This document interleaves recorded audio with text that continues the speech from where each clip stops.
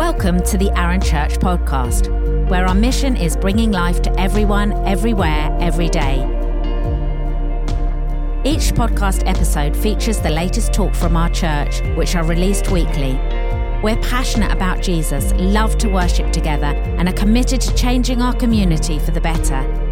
Connect with us at aaronchurch.com.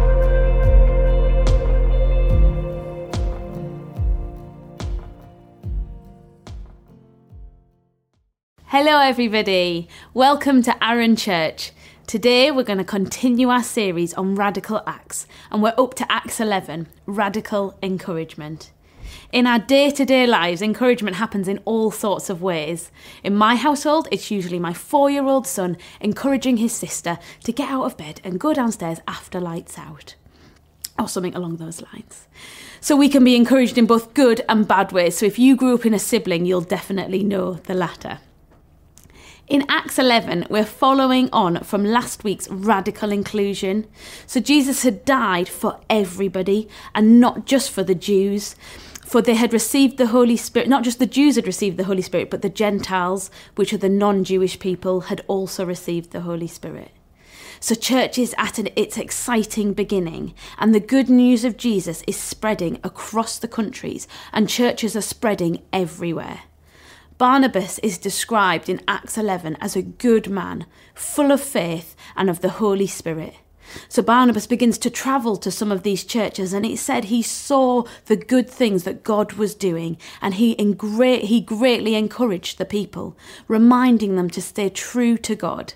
He also brought other people along with him to visit those churches, to teach and to support the people there. There are certain times in my life where I have been encouraged, and it has transformed my life. When I think about what encouragement does for me, I think about 3 main areas of how I've been encouraged. So firstly, I think of those kind words, text messages or letters from people, and they make me feel seen and known. They remind me in my everyday life that I matter and that other people are thinking of me. Secondly, I think of those times in my life where someone has taken me aside and spoken encouragement into me, seeing something within me that I didn't know was there.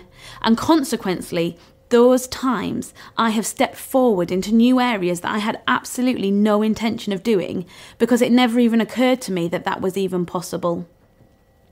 And finally, there are those times when things are really, really hard and you don't think that you can go on. But the people around you encouraging you and helping you keeps you going.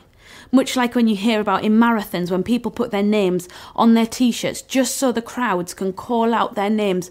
Go on, Kat, you can do it, keep going. And those things spur you on just that little bit more to get you through.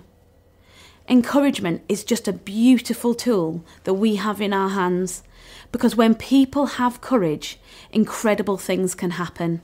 Mia Gies was an incredible woman who helped hide Anne Frank and her family during the Second World War.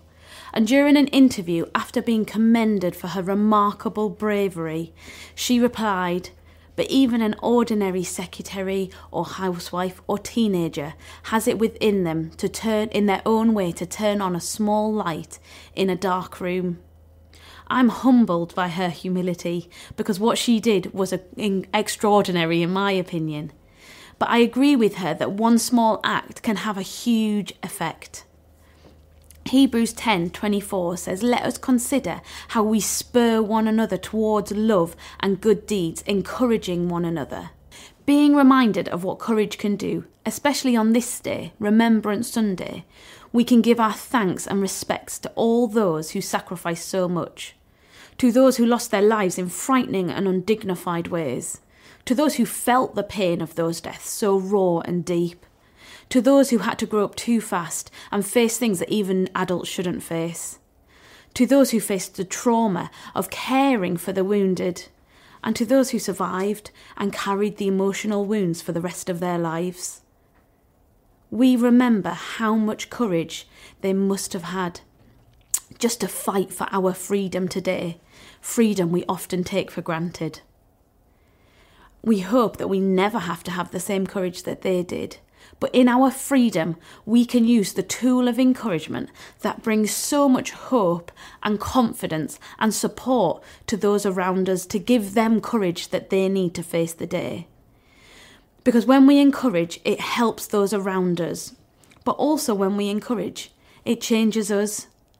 It's so easy to stand and criticise and critique.